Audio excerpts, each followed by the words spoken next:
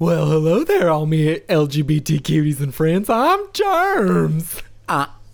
Whoa, I don't even know what the first three things you I said, well, howdy, all my LGBT cuties and friends. I'm Germs. Welcome to QBT. Sounds like the most demented, just like horrific. I think it's beautiful. You know, like a Barney. I Like Barney, fucking but like loved Barney. scarier. Tell these people what your name is. And we're I'm two queer Sean. babes talking about mental health, pop culture, whatever the hell else we want. And today we're including Barney. And today we're talking to my little brother. Oh my gosh. It's a silly one. Little Steven. Little Honestly, he says Steven. some of the sweetest things in the Little world. Steven. I'm gonna cry again. Oh God. Ah.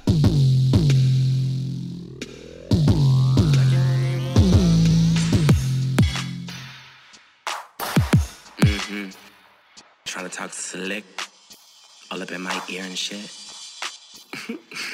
Hey girl, how you doing? Howdy. I'm doing fine. I'm doing fine. You're back in town. Mm-hmm. You was jet setting all over the place, but like safely. Yeah. Yeah. Yeah. I'm vaccinated, you know. Yeah.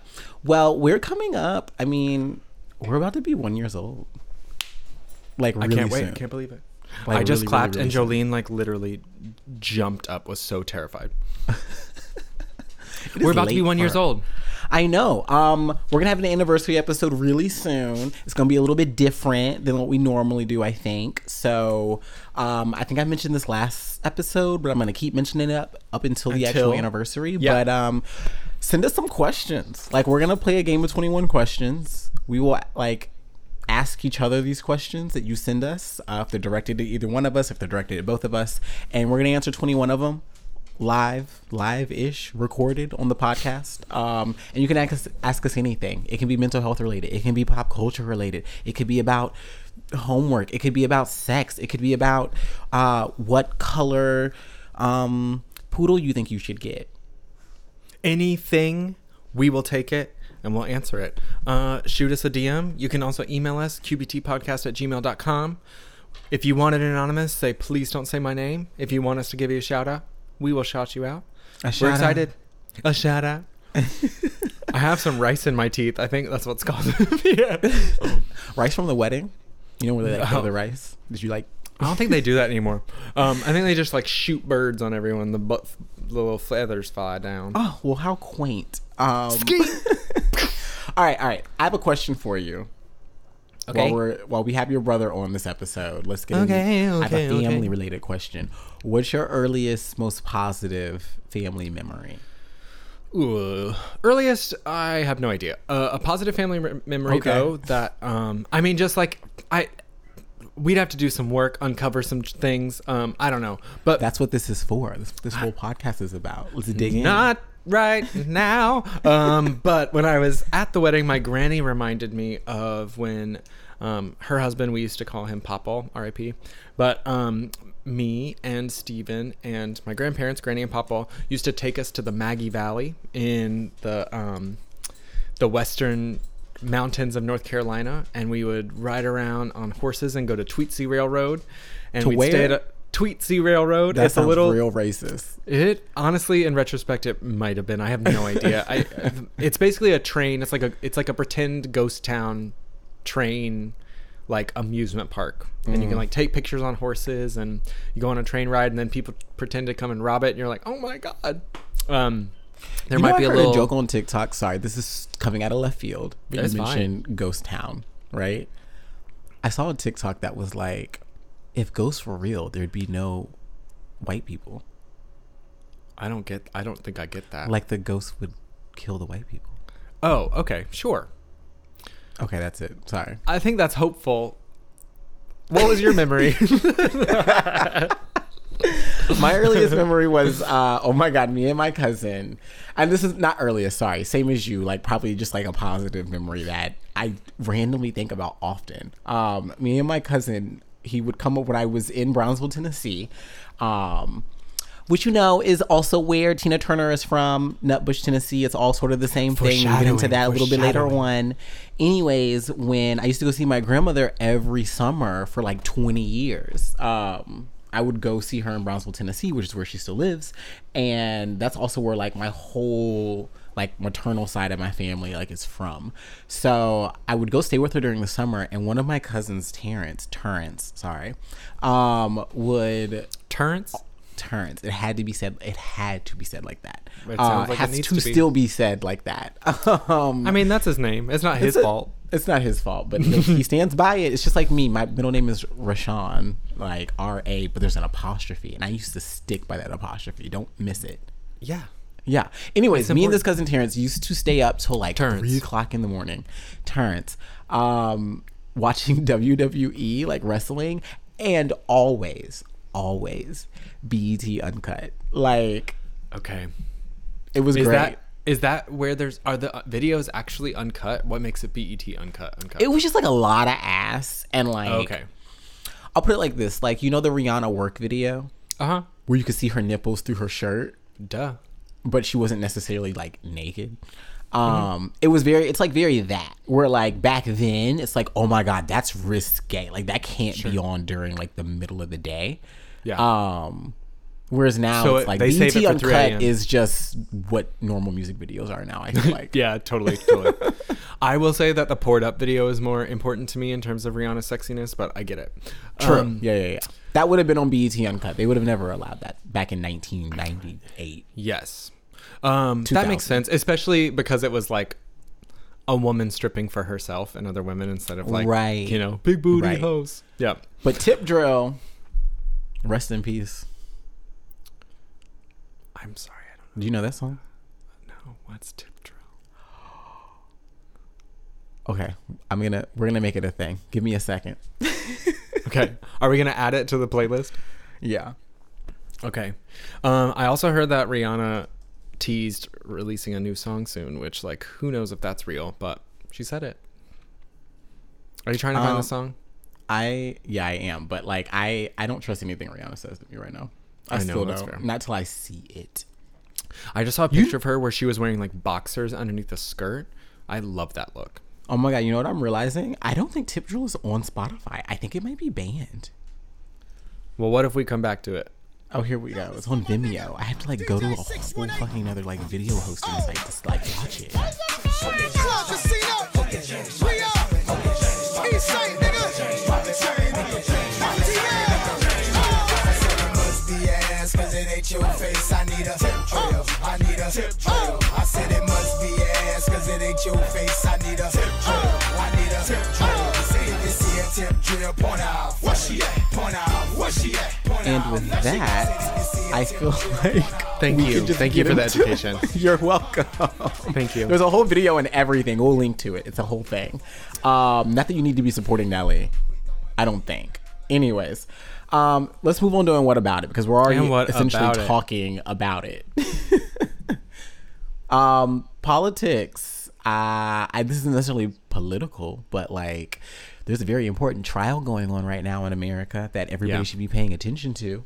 The George Floyd trial, aka this first trial for Derek Chauvin, who was one of the police officers that was that ended George Floyd's life, is on trial right now. He's the first one. I think the other 3 are going on trial in like August or starting in August. But we're very much so concentrated on this first one because it's gonna say a lot about the America that we live in, and sort of Yeah. it'll reveal a lot. It's not to say that like whatever decision comes out of it is going to be I don't know how to put this, like right or wrong. It's more so that like we know what America is right now. It's more about, is the system actually going to back up this like horrific place that we already know that it is. And I think it's important to remember too that Derek's on trial, the system is on trial, this police system and the specific bureau, they are on trial. George Floyd is not on trial. George Floyd is dead. George Floyd was murdered. Exactly. He's not on trial. And it's already being painted as this sort of, well, he had a heart condition and he was on drugs and that was the reason why he died. And the fact that we weren't on his neck for 9 minutes straight had nothing to do with it. Yeah. I just saw this clip of them cross-examining this witness who is like a renowned firefighter or whatever, and was essentially trying to discredit her for using curse words and like reacting big to what happened. And she says back, she's like, I don't know if you've ever seen someone be killed, but it's shocking. Yeah. And like, then of course the guy's like, objection, please answer my questions as I ask them, blah, blah, blah. Like, a nightmare. I don't know even how to place this in my mind. I'm like trying to potentially be hopeful, and honestly, like, I don't have a ton to say about it because I'm like not trying to not be checked in, but it's like I'm gonna get caught up when I hear what happens, but like I feel like my nerves are too shot to try and be so involved as it's going on, you know. I agree, and I think that for that reason I'm just definitely not something that I'm watching live, or that like it happening in real time. I feel like I'm maybe doing like a quick read on it before bed. Yeah. Maybe that's not the best time to do it. I should probably just like wake up and do it. I also listen to NPR in the morning, so I feel like they're updating me anyways when I wake up. So NPR is your like morning news. Yeah, deliverer? it just like plays for like 15 minutes and just gives me all the things I need to know. I love that. I listen to What a Day, the WAD Pod. That's the WAD me. Pod. WAD Pod. Oh, you'd really love it. I feel like I would like that. It's 20 minutes. It's fun. Yeah, but the trial. They have this thing. It's like headlines. We should have a catchy little jingle for "And What About It." It's Come like up with it right now. And what about it? All right, no, that's not catchy. That's not catchy at all. I caught it. Do you know what is catchy? What? Oh no. Go say what you're going to say. I didn't know you had something serious to say. Oh, no. I was sorry. just going to say we'll keep checking in about the trial. It's not going to be something that I feel like I'm going to have an update every week because this is probably going to go on for a while. But it's important to acknowledge this. But it's important to acknowledge that it's happening, and you should definitely be paying attention to it in some way, shape, or form. That's my 2 cents. Absolutely. I'm really sorry. I didn't mean to make a hard pivot. But do you know what is catchy? Montero, Call Me By Your Name by Lil Nas X. I thought you were going to say COVID. Sorry. Huh? Oh, yeah. Do you know what is catchy? COVID. No. This song is driving Christians crazy because... we know you love that. I do love it. This little boy decided to take a stripper pole down to hell and then like twerk on Satan and then steal his horns and kill him. And the Christians literally... This is the most ridiculous thing in the world. I love it. They have no sense of nuance or like artistic like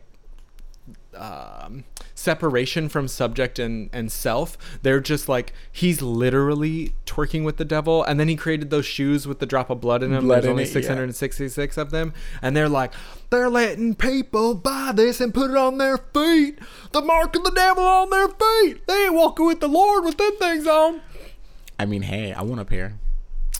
Yeah, I do too. I would actually, I mean, to be honest, I do want one as like to be like in a case on my shelf, but they're kind of ugly and I don't actually want them. I don't like the way that it looks like it's a zipper shoe, but it actually is just like a medallion like on.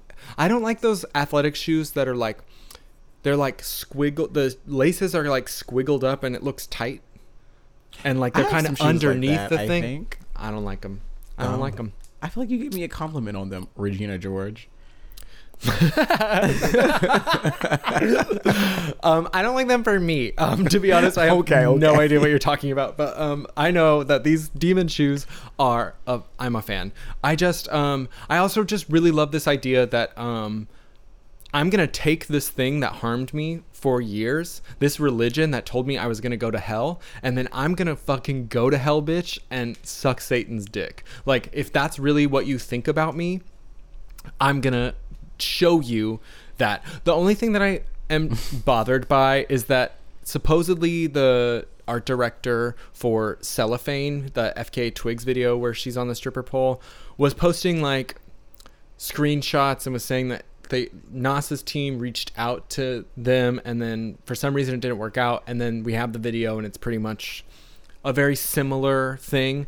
I feel like the theme is different, but it's definitely, to me, I'm like, I look at that and I'm like, oh, this makes this gayer because it's like every faggot knows the FK Twigs video. You know what I mean? Like, that's what I thought. But the line of, I want to fuck the ones I envy, that is just That is the gayest thing I've ever heard. Like, it is the gayest thing I've ever heard. I just love this idea of this bad kind of one night stand, or this DL dude, like ruining your life with these minimum things. And at the end of the day, you're just like, you know what? Call me whatever the fuck you want, because I'm only here to sin. I'm gonna shoot some kids in your mouth while I'm riding. I just like, if everyone else gets to be fucking disgusting, if WAP gets to be whatever, if like people get to say disgusting things, if BET gets to be uncut after dark, Lil Nas X, this little faggot. Don't bring BET into it, okay? Do not bring BET into it. Well, I bet they won't bring Lil Nas X into it. But I just like, I'm obsessed with this little kid, and he's just so smart. And knows the internet so well. And for people who don't like Lil Nas X, I feel like this song is the song that could get them in. It's just so catchy. Like I mean, I like the song, and you allegedly think that I hate Lil Nas X. You do. And I don't. I respect you do him as an every artist. time we talk about him, you text me and you're like, shut the fuck up about this little bitch. I hate them. Not. You do every time. I'll post the text for proof. That is a bold-faced lie. Yeah. I'm suing you for, which one is it? Is it slander? Libel and slander. It actually might be slander, because libel's in print. Anyway. And verbal assault. Oh, you want a verbal? No. But what about it? If you don't actually hate this person, which you do. Oh my God. What's the truth? I respect them as a person. I do like the song. The song is cute. It's probably the first Lil Nas X song that I'm like, I can get into this. See? And I feel like Holiday was, to me, I felt the that Montero potential. No, I get it, but I love it. Montero to me is like the perfect deliverance of trend with an actual like good songwriting style, good melody. Like, it's not just like TikTok shit. Like, it actually works as a song. And maybe I'm blinded by my love for this person, but the first time I heard it, I was like, I've been waiting for this song since June or July. Nas like teased it in a video. He was in a car in a little pink Versace hat and like sings the like, tell me what you want, tell me what you need. It was this like 6-second song, and I've been like, I can't wait for the song. We get it in March. You know, good for them for like holding on to that shit. But that's how you do it. I mean, that's, again, I respect them as an artist. They know what they're doing. They know what they're doing. The game, right? Already having like over, you know, at least the last time I checked, 31+ million views. And then when Christians, of course, talk about how much they hate it, that's only going to send it to the moon. You know what I mean? Yeah. He told that Caitlyn Bennett girl, he was like, oh my God, Caitlyn Bennett. She was like, this is the most disgusting thing, whatever. And he was like, shut up, poopy pants. And then like, and then she said something back, and he was like, I'm gonna fuck your dad. And then she was like, then she tweeted it, and never mind, fuck Caitlyn Bennett, little poopy pants bitch. But I just love that Lil Nas like spent a day entertaining all these people. A senator or maybe a congresswoman was like tweeting about the evils of this, and it's just like, where was this energy for Billie Eilish when she came plummeting down to earth looking like Lucifer? Like, where is this energy for a cable network show called Lucifer? It's because he's gay. And because he's gay and he's black. Yep. And so he's an easy target. But I love that Nas has decided to step into this energy of like, I am going to be a black fag pop star, and there's nothing that you can do about it. There's nothing that you can do about it. Nothing. I love it. I'm horny.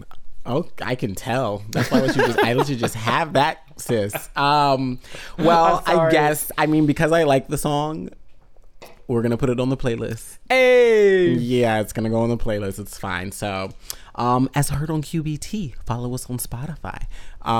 You know, it's in the Rex and Resources. Also, we'll make sure that we keep shouting it out on social. Let's move on to TV and film. So, have you been watching anything, or have you just been sitting at this wedding? Is that the thing that you've been watching? I have mostly, honestly, you know what I watched? Really and truly, I have seen probably 17 hours of House Hunters in the last week.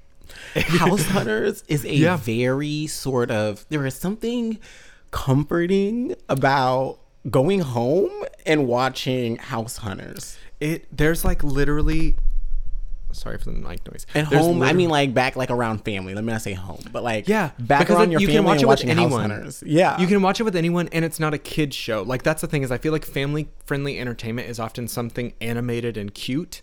I love House Hunters because it's like, it's about adults. It's adults making adult decisions, but it's just like colors and moving through houses and just like, and everybody forms their own opinion and can have their own opinion. yes, everyone, it feels so passionately about which house that they should Yeah, choose yeah, yeah. and why is that woman having the worst taste. That fireplace was amazing. You don't need to touch anything on it. Like, it just like, it gets your insides going. It just makes you walk away and you're like, I have the best taste. I am an interior designer. And like, there's I love nothing. I love the like gay episodes where it's like, you know, same sex like partners Yes. looking for a house, because They're it reminds often me looking of, for like, one in old Palm school- Springs. Yeah, often, very often. Or And Joshua it also Tree. reminds me of like MTV shows back in like the early 2000s where it was Yes. just like, it's so many straight couples, but then every now and then there's like a gay couple and you're like, ooh, I'm really interested in this storyline. Yes. No, I love it. Anyway, that's what I've mostly seen. And I have watched about half of this Tina Turner doc. I honestly, the only reason I didn't watch the whole thing is because I was getting so tired and I was like, I'm loving this and this isn't putting me to sleep. My week of whatever is putting me to sleep, and I literally, as soon as we finally get done with this, I am going upstairs to finish it. You absolutely need to. It is so amazing. I can say that I- after watching 40 minutes of it, I'm like, yes. Yeah. I won't spoil anything, even though she's a real life human being that you can just look up on And there was a Wikipedia. biopic that starred like, Yeah, and Angela Bassett. you've seen What's Love Got to Do with It, starring Angela Bassett. And Yeah. First of all, I don't know what you're doing with your life if you haven't seen it. Like, go watch that movie immediately. But the Tina Turner doc is great. I have this very sort of, I don't know what to call it. I have this strange connection to Tina Turner because my grandmother went to elementary school with her in Tennessee. And my grandmother, since the day I was born, like, Tina Turner has just been this figure, like, in my life. Like, my grandmother loves her, like, my mom loves her, my aunt loves her. Like, growing up with just Tina Turner music and, like, this constant discussion of, like, her as a woman. And I never quite got it until I got older and just sort of, like, talked to my family, the women in my family, just more about their experiences in life, their experiences being Black women, like, from Tennessee, that have all sort of gone on past that sort of quaint country life, which they talk about a bit in the documentary. And it's She just, just there's all was these- rock and roll. She was rock and roll. Yeah. But there's all these just, I don't know, there's these cool parallels you can draw. And I think it's an excellent sort of documentary and reflection on what it means to be a Black woman in America entering a field that isn't necessarily meant for you.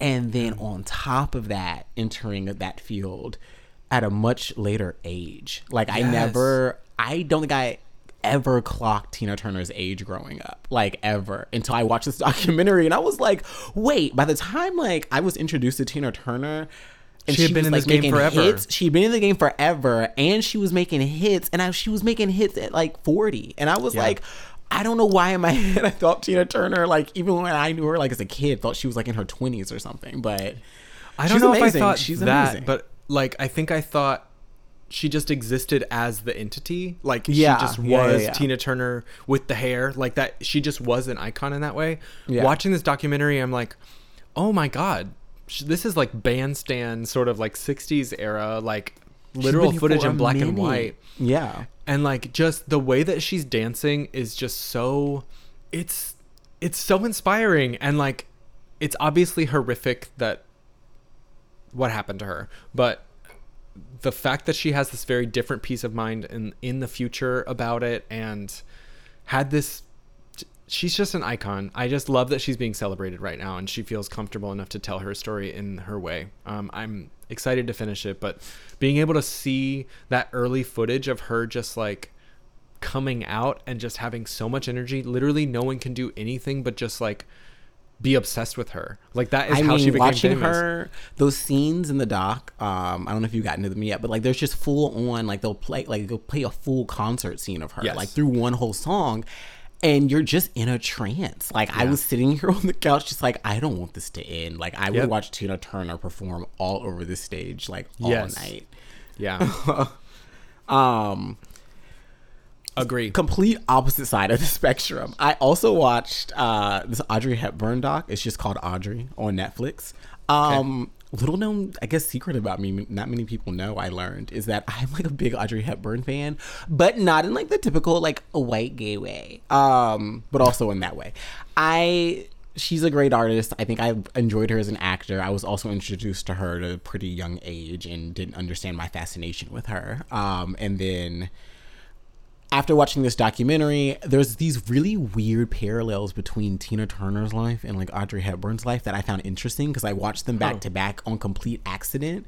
And there was just something, there's these parallels in their stories about coming from very cold backgrounds, very like not having good relationships with like either one of their parents or one of their parents just not being around, the father usually. And sort of their perseverance over things that happen to them in life to still go on to be these like icons that are icons for a reason. And then again, this sort of just like story around how to give love when love isn't something you were given at an early age. So anyways, if you're looking for like character studies, I would suggest watching the Tina Turner doc and then the Audrey doc like back to back and just seeing what sort of things you can draw from it as well. And since I'm glad that you liked it because I was hesitant about it, but your review is pushing me to watch it. I had like seen it come up a lot and I don't know a lot about Audrey Hepburn other than like the posters, you know what I mean? So I'm excited to actually watch it now. Thank you for pushing me there. Of course. Yeah, you're welcome. And if you get done watching it and want to watch some Audrey Hepburn films, let me know because I will let you know my favorites. Okay. And while we're at it, talking about more documentaries, I watched The Last Blockbuster last night, which is also on Netflix. And I liked this a lot. It was really good. It was really cute. I think that it felt like half documentary, half just sort of not marketing ploy because they weren't trying to like make you go spend your money there, but I don't know, there was something very glossy about it that I was like, it doesn't feel as like deep and dark as I kind of want it to be, but like it is a doc. It was more for me just like it's so cute watching that woman sort of keep that shop alive and like also mad respect to her for being able to keep it alive. And I've been wanting to see it for a while because I knew it was coming out. I knew it did the like festival rounds or whatever, and then I think that while they were filming, the one in Eugene became the last one. And like, I've been wanting to go to it anyway, but like, it's literally 2.5 hours from us. We need to go. That's all. I was literally watching it last night. Like, it's Bend, Oregon. Is that the same thing as Eugene? No, it's not. It's Bend. You're right. Thank you. I know nothing about anything south of us. Sorry, Oregon. It's another hour and some change. Well, anyways, we're close enough to it that like, we could literally just do that in an afternoon if we wanted to. I know. We need to. We should go. Okay. Let's go while Gary's here. Okay. We'll talk about it. Yeah. Other than that, I mean, shout out to Issa Rae, $40 million HBO deal over the next 5 years. Get that money, girl. And also, like, it's crazy having known Issa Rae from like Awkward Black Girl on YouTube when that first came out. And I think I was in like my first year of grad school and it was just like the funniest thing ever. And to see what she's become and to see the kind of money she's making now, I'm just like, she is it. Like, I'm so excited. We're going to get so many more projects from her. Obviously we knew Insecure wasn't going to be the last we heard of Issa Rae. So yeah, shout out to her. That's all I want to say about it.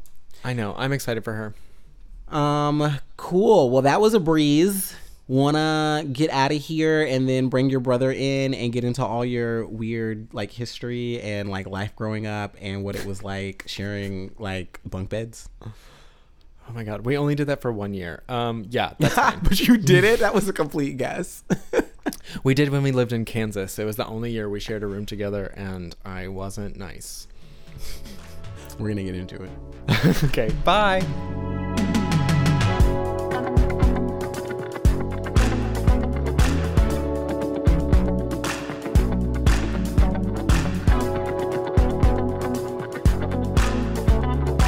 Howdy, welcome back from the break.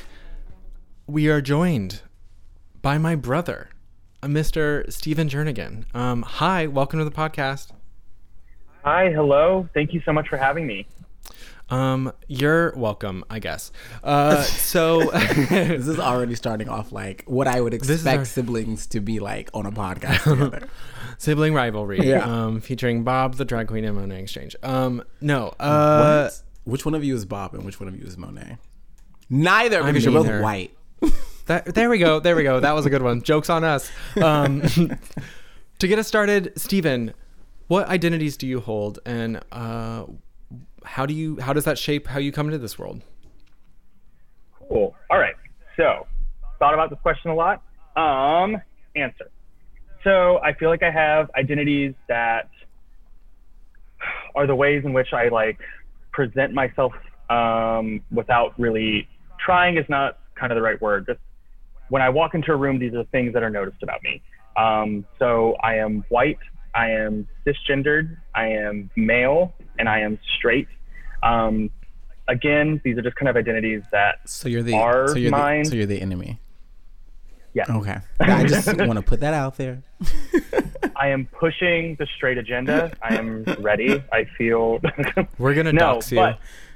Oh my god. So, have these things, but and really kind of like, I think dealing with the question of what identities do I hold. I feel, at least currently and within the past like 5 years of my life, I hold myself as or identify myself as a learner or as a student and as an educator, both literally and professionally, and in this kind of like philosophical sense, right? So I like to step into spaces and be able to learn and being able to observe and being open to learn with what I am seeing. I like stepping into spaces, and if we see maybe some ignorance or we see some things that this is a avenue for conversation, I want to be able to kind of step up to that plate and have some of these conversations. I think for me, that's really how I have, I don't know, I feel like for me, that's really how I identify and kind of navigate through life, especially again, within like the past like 5 years. I see that for sure. I think that that's a really accurate way that you currently come into this world. I think the learner bit has been something you've learned a little bit more, you know. I think that you've always been really good about using your voice. I think sometimes you've said some dumb shit, and like I think that that's been a hindrance to our relationship at some times, but I think that this current iteration of our friendship and who you are as a person, like stepping into that space of like, there's so much that just is not, I think that we both in different ways kind of went through that post Fayetteville, post Christian Academy thing of like, oh shit, the way that we grew up was not like the way that the world is, despite everything that we were told. You went to that place since you were in kindergarten, you know, like that indoctrination was deep. And I feel like I was holding a lot of patience for you to kind of come out of that indoctrination with hope that that would finally happen. But I also didn't know for sure it would, you know? And I think there was some accountability that kind of had to happen, both in you coming into your adulthood and how you used to think about me or talk about me, or just like think or talk about things that weren't like, you know, your experience in general. And then I had to also come to terms and ask for forgiveness and ask for some recognition around the fact that I was rude as fuck and mean to you for so long. And like, even talking about it, like I laugh, but I still feel so terrible about the ways that like I experienced you as a child and we experienced our childhoods. And like, I don't know, it wasn't fair, but I think the whole reason that we were kind of having you here today is, you know, you just had a wedding, which congratulations. I'm still drunk. You really want to drunk. Okay. I like that was them at the ceremony when they got up to do the best man speech or whatever, best person speech. No. And they stood up and were just like, okay, here we go. Audibly into the microphone. When I tell you that I blacked out and I had not been drinking that much, I just was so nervous and then overcome with emotion. Like there was so much crying and so much like, but like that feels wild to me because like if you had asked us 8 years ago, would you have had me at your wedding, especially in this role? That wouldn't have happened. Like it wouldn't have happened. And I don't know. What do you think attributes both of you? Like, Stephen, what made you want to offer that role to Maddie? And then Maddie, what made you accept and feel comfortable and confident taking it on? So when Maddie moved out, both out of the house, and then really, I think like out west, isn't there like a dumb saying about like distance makes the heart grow fonder or something? Yeah. I definitely feel like that played a part of it. You know, when people are away, all you can think of is the good things about them. And so those good things really translated in text messages and phone calls and Zoom calls and whatever. And so I think that kind of really strengthened the relationship. And then we found ways to start doing trips together. And that has really happened, I feel like, in the last like 3 years. And that's translated into, okay, we don't have to only see each other at family gatherings, right? We have some disposable income. We can throw some of that disposable income into trips that we want to do, right? These don't have to be centered around a familial holiday. And I really think when that started happening, I was just like, oh, Maddie's just one of my best friends. This is great. This is what I wanted. And I felt really like there was no other option. I feel like sorry to the rest of the people in the party. No, that feels very kind and very true. And I think Shawnee, you were asking like when I felt confident and cool. I never did. I think part of that is because I didn't want to let Stephen down at this day. And then also like, I don't know what straight people do. Like, I don't know.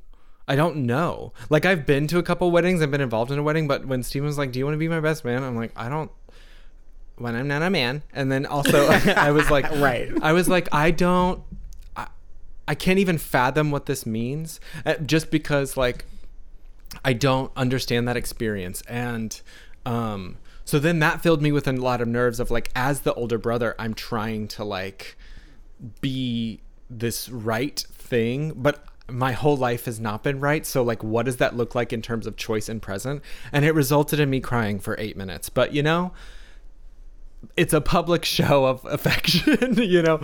But I think the making the trips thing is definitely a big part of it. It's like this, I think for a long time, I thought that family wasn't important to me. That's like what I thought. It was like, you know, fuck y'all, like I'm out. And then it was like, oh shit, I actually really miss Stephen. What does it like repairing and building this relationship that is outside of this unit that we grew up in? The reason we're connected is now also sort of rejecting of it in some ways, which is what is bonding us together, you know? I don't know. You're a single little boy, Shawnee, grew up alone. I'm an only child that also happens to be single. We don't have to like no, only child is what thing. I meant to say, but I was imagining baby Shawnee, and so I said single little boy. I feel attacked right now. Sorry. But as an only child, like, was having a sibling something that you wanted? Was it something that you were like, I'm happy? Like, what was that experience like for you? I mean, I think that it's definitely a blessing and a curse being an only child. I grew up, I think when I was younger, very much so, like, I want a sibling. Like, I wish I had an older or younger brother or sister.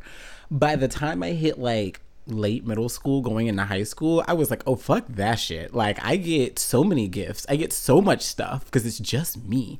But again, it's a double-edged sword. Like, it's just me, so I also get a lot of attention, which is nice, but then it's like, it's too much attention. Like, I don't need you all paying attention to my every move, like in school or out of school, or trying to like make sure I am the sort of star student, child, whatever in the family.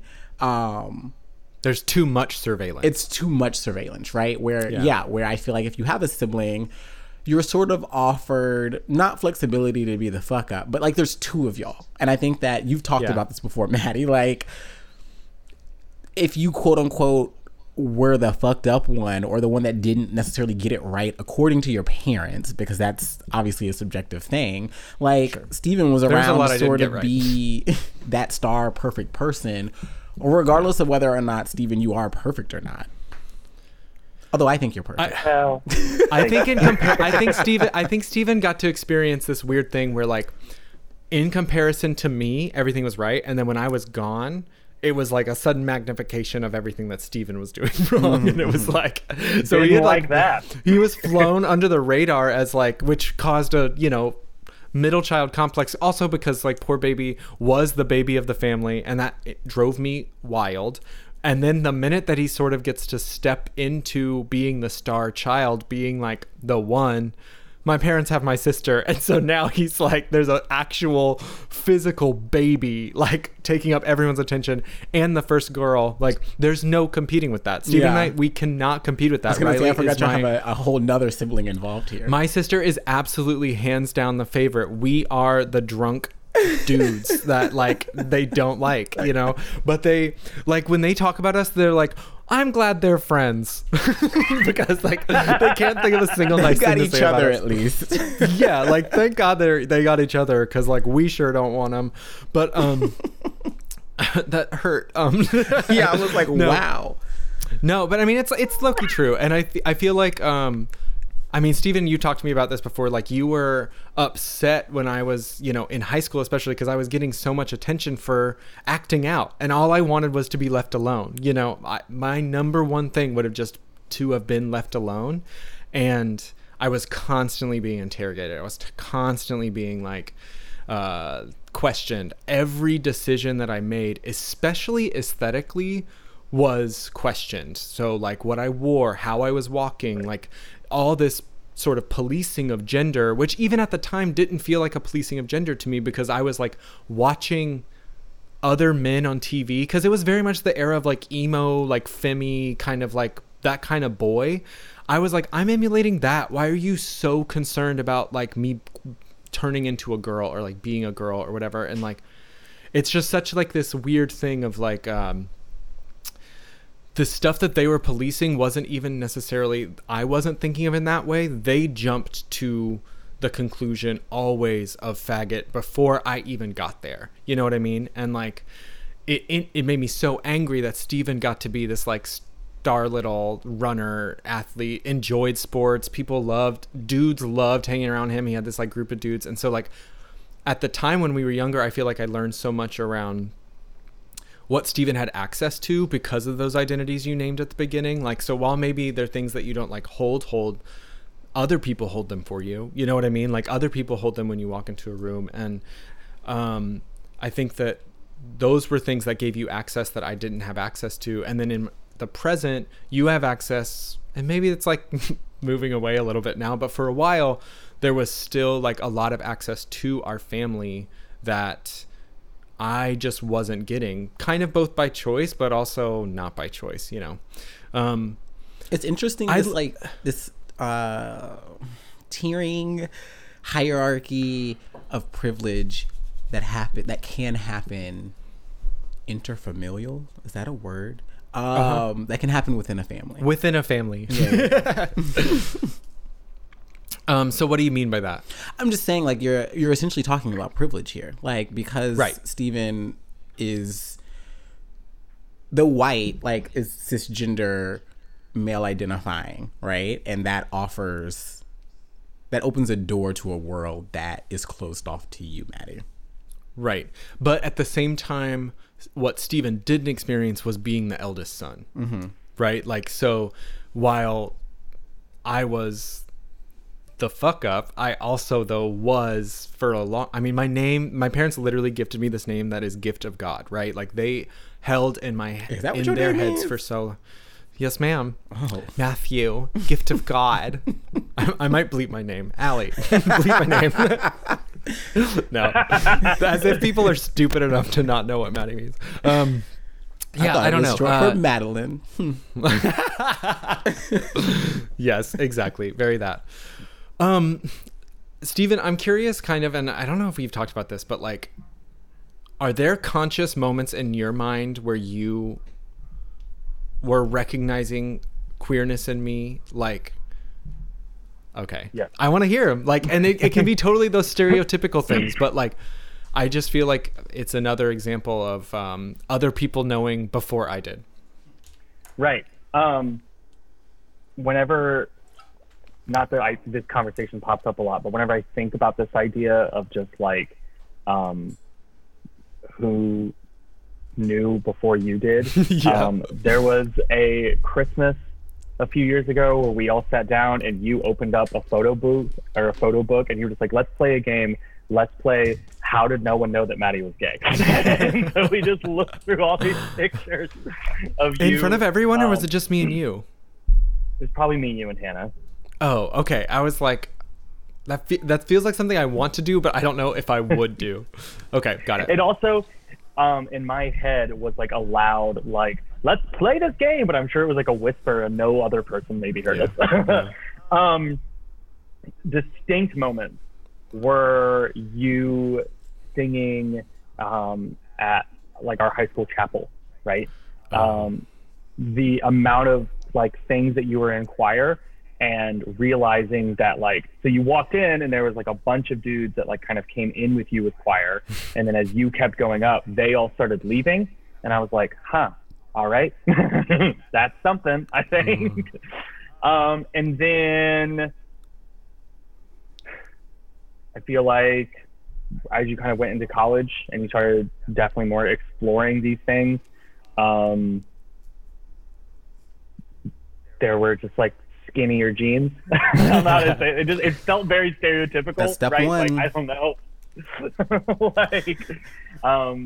And then just like moving out to Portland, I don't really know kind of why. Oh, I remember exactly why I wanted to have this conversation.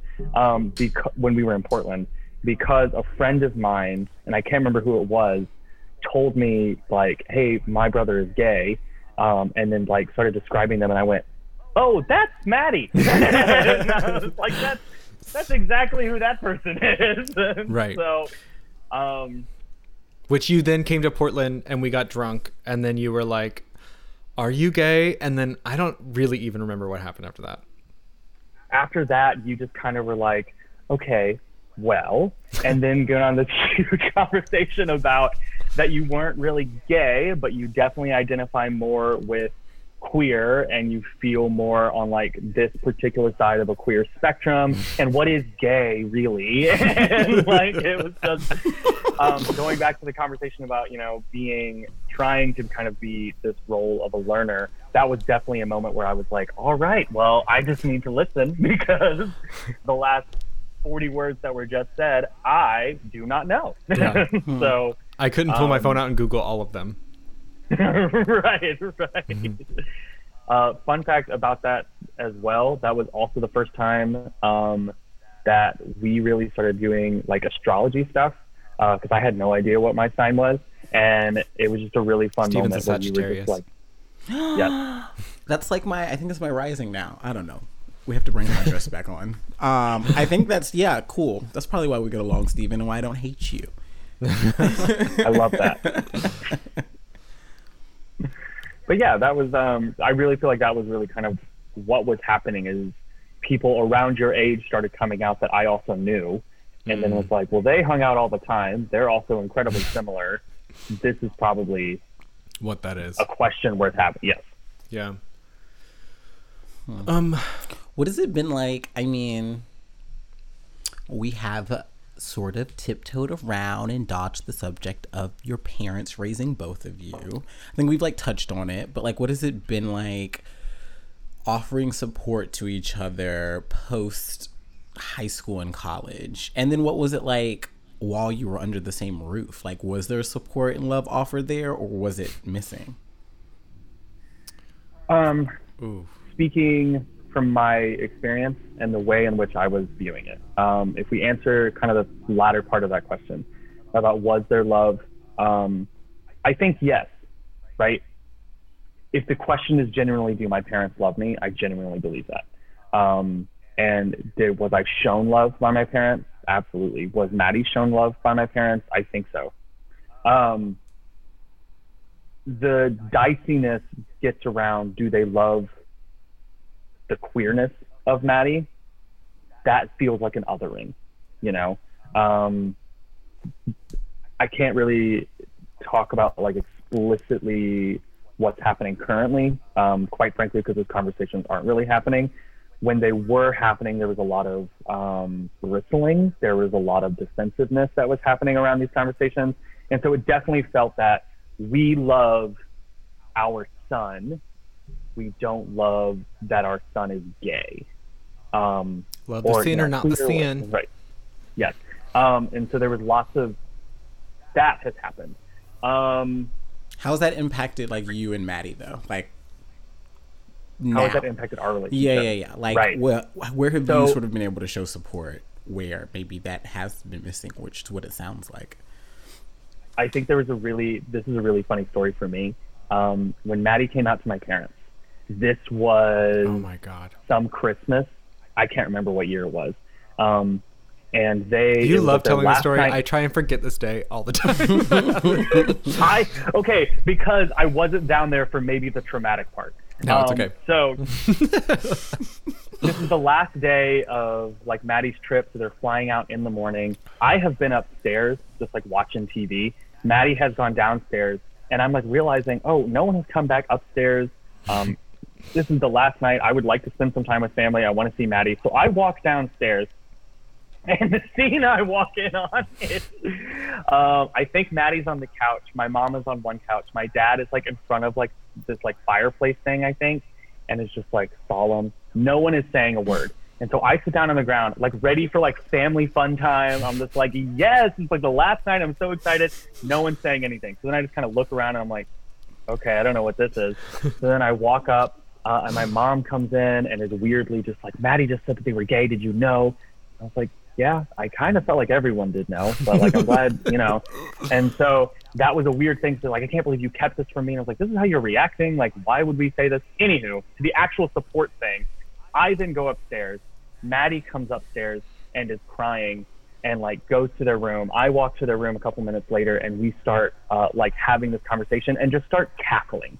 And Maddie, I distinctly remember, was like either that moment or a year later talking back on it said, they were like, I have sucked so many dicks, but that was the gayest moment of my life.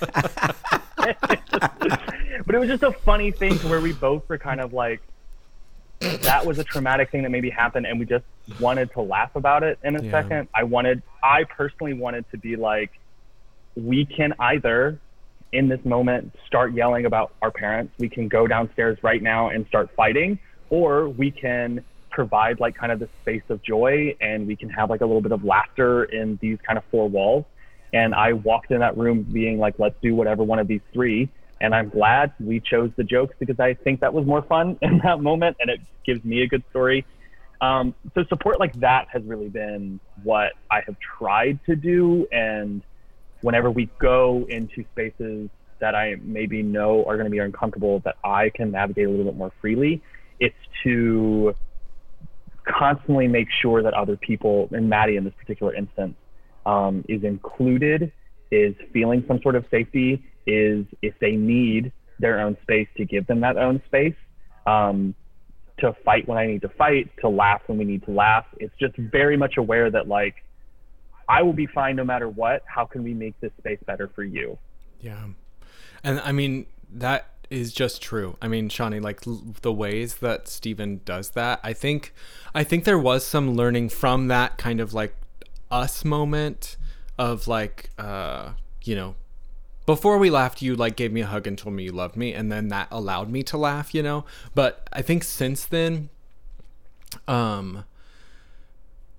there was some tension that I was holding around the fact that you would tell me that. And then there was like, then different conversations that you were having with family and not like disparaging to me, but also not sticking up for me, you know, and like, and that changed over time and then the behaviors that you're talking about now were showing up more and more and more. And like, honestly, Shawnee, for this wedding, I think I told you like briefly when you were in the car with me, but like Steven called me out of nowhere and then just like started offering me almost in a list the things that I had like told my therapist that I need. Oh no. The things that I had told my therapist that I needed, and without asking for them, Steven was offering them to me. And I think like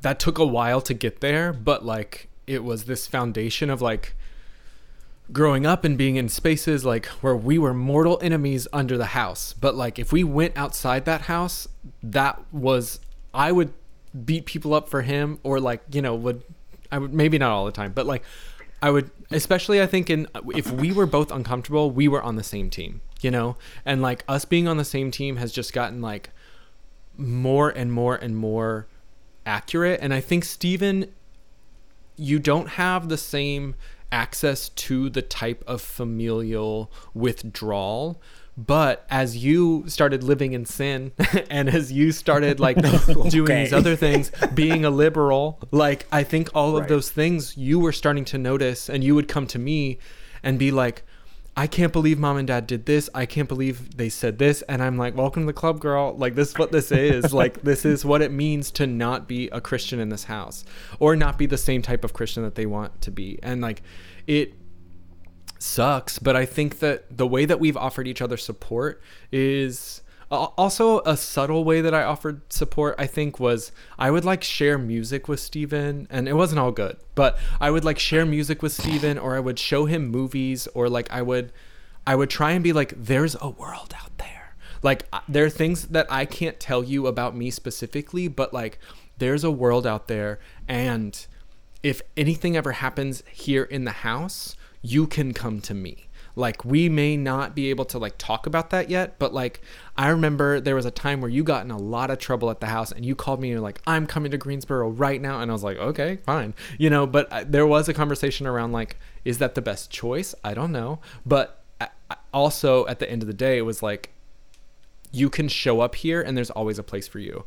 And I think that that's what family feels like to a lot of people. It did not feel like that to me for a long time. And so like Steven is like this kind of threshold crossing of like the family that I know, which is my chosen folks. Like that is my family. Like Steven is finally crossing over from like family of obligation and choice, and like choosing to be each other's best friends, like choosing to be each other's brothers. Stop!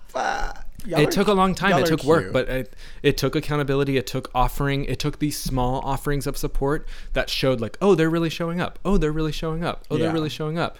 And I hope I offered that in various ways, but like, you know. Yes. And I would also just kind of, in that like, oh, they're showing up.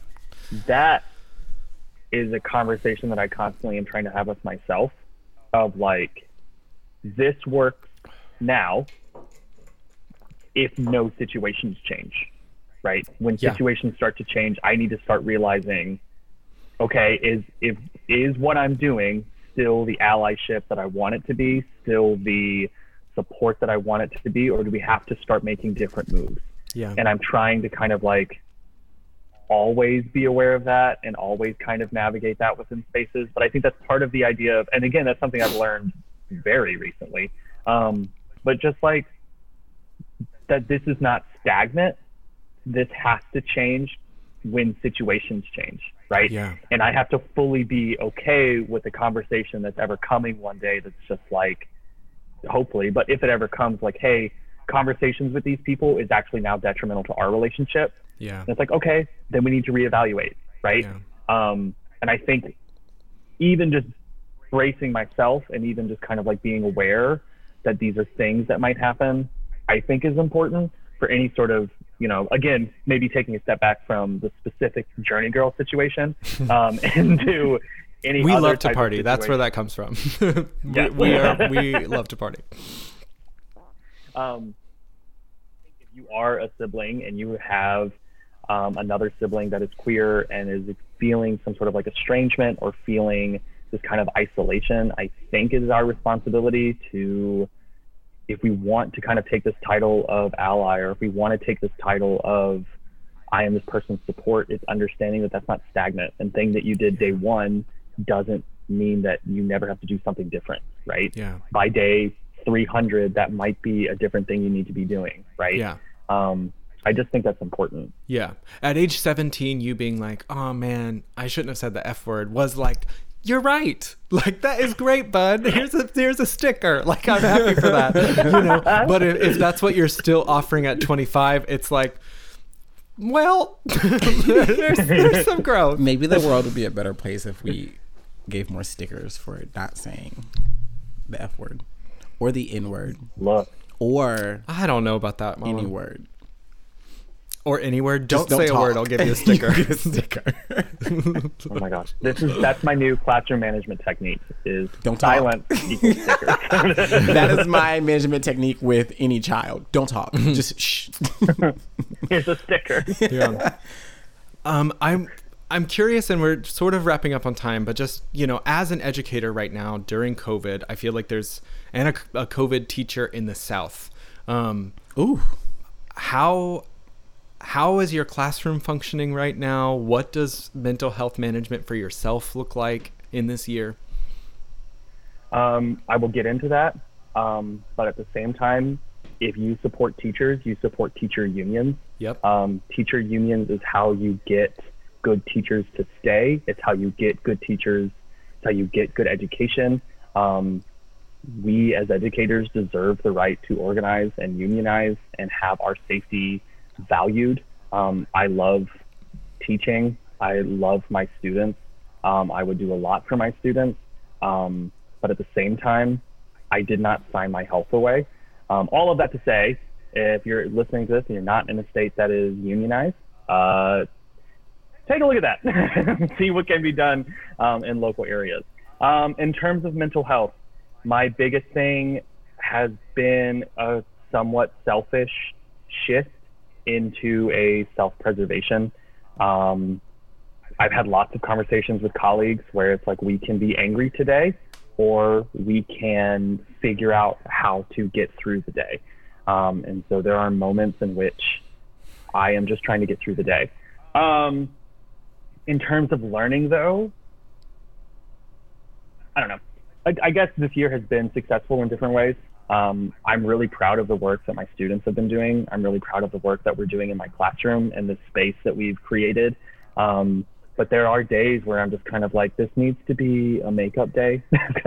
This needs to be a little bit of a slower day, because I just need to get everything caught up. I need to make sure to record all these videos. So my mental health has been good. There's just been a lot of self-preservation. Yeah. And just kind of making sure that, you know, all teachers are tired by the end of the year. I was feeling like it was a month before summer and it was fully October. Yeah. I was like, I have so much of this year left, which I think a lot of people are feeling in lots of jobs. This particular thing has been challenging. Yeah. I love your love for your students, and I love your love for your job. And, you know, I think one of the ways that we try and talk to our parents, and I don't know if it's always successful, but like, our mom's an educator too, and like our dad loves learning, and I feel like you're a really solid embodiment of these values that we grew up with, manifesting in a way that they don't understand, I think, but I understand, and I'm proud of you. Thank you so much. I appreciate that. I'm proud of you too, Stephen, for coming on this podcast. And into enemy territory. Yeah. You were behind enemy we're lines definitely right going to now. murder you right after this. You know, Yeah. you're still getting Right. doxxed, but A wedding, doxed, and then a murder. You live such a life. let's take a quick break. We're almost ready to come back again. All right. Well, this has been cute and all of that good stuff. You know, family reunion, sibling rivalry. I'm ready to get out of here. And y'all can do this when y'all want to. So, what is, let's take some meds. Okay. Who wants to go first? I Maddie, can. I just chose you. Great. I mean, being able to welcome Hannah into our family, I think, was into my family. You know, I think like as there's lots of choice happening, essentially I don't feel like I felt super upset about going to y'all's wedding, because I heard over and over how much of a choice and lack of obligation there was, and I was like, okay, I can be down for that. And so also I just love Hannah a lot, and so I liked being able to do that. You're like, me too. I would hope so. Yeah. And also that I like sort of delivered a speech. I don't think it was, you know, I cried a lot. Was anybody There was recording this? Thank God. No, I don't think. No? Well, I have no pills to take this week then. Yeah. That's the thing that would have brought me joy.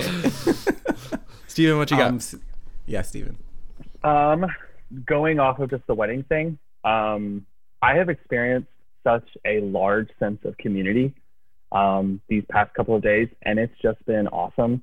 Hannah and I were able to kind of have like a second to decompress after the wedding, and we talked about how there was this one moment where the officiant asked us to turn around and just like see all the people that were there for us. And that was really cool. So as much as it was a moment of just like, oh my God, yay, we are the star, it was also a moment of Bros. It was also a moment of just, I was just very overwhelmed. And I know it's like a wedding thing to like, you know, constantly be like, all right, let's make sure the bride and groom are taken care of and like make sure they're happy and all sorts of stuff like that. And we definitely felt that, but it was also just so cool that people chose to come out and celebrate with us. It was cool that people chose to say nice things about us. It was cool that people chose to sit under kind of a hot sun and be okay with that for a little while. I don't know. I just have really been invigorated by or rejuvenated even, just by the community that I've gotten over the past week. And it was something that I really needed and didn't know that I really, really needed. That's beautiful. All right. What you got, Shawnee boy? I have nothing in comparison to that. I went to no weddings this weekend. I am not married. Because of COVID, you're being responsible? I'm being responsible because of COVID, so I'm not going to weddings and I'm not getting married. Good for you. Good for you. No, my meds It's an antiquated institution. My meds are, I actually have not taken these meds yet, but I'm so looking forward to them. Okay. I'm taking my first day off from work since, I don't remember anymore. It feels like I've been working for a year straight. Good. So yeah, I'm taking a day off, and like a true day off, like phone off, computer closed, pants off. And friend of the podcast, Gary D. McCreer, will be here in Portland visiting me. So Yay. Also, wait, no, not even by the time. Well, yeah, by the time this has come out, they'll be here. So yay. Yes. Got some cool things coming up. And then your meds next week can be what y'all did together. Maybe. We'll see. We'll see how it goes. I'm so excited to see Gary. All right. So homework for this week. Let's jump into it. Very simple. Steven mentioned it. Look into unionizing in your state, especially when it comes to teacher unions, because it's needed. And yeah. Anything to add to that, Steven? Sorry, that was just sort of, I came up with that off the cuff just now. I do not, but pay attention to local elections. And make sure that you elect local officials that are for teacher unions and for unions all across the board. Unions help everybody. Amazing. Agree. Thank you so much for being here. Thank you so much for offering some vulnerability and teaching me some things about what I thought I knew about us. And thank you, Shawnee, for allowing this conversation to kind of happen. I think that Oh, girl, I wanted to I held back on some questions because I was going to get into it with y'all. I was like, I want to know all the tea. Like, when was the first time you walked in on each other, like, masturbating? Because it had to happen. Oh, no. Steven and I... Nope. We'll leave it there. Nobody will ever know. Oh, God. Thank you, Allie Kiltz, for editing the podcast. Thank you, Carlos Valle and Kiana Marrero, for being promo babes. Thank you to Shanti Darling and Marquis for I almost said donating, for letting us use your music. We love it. Not thank you to Shawnee for that. Yeah, welcome. Yeah, fuck you. Okay, bye. Love you, Steven. Bye. Love you.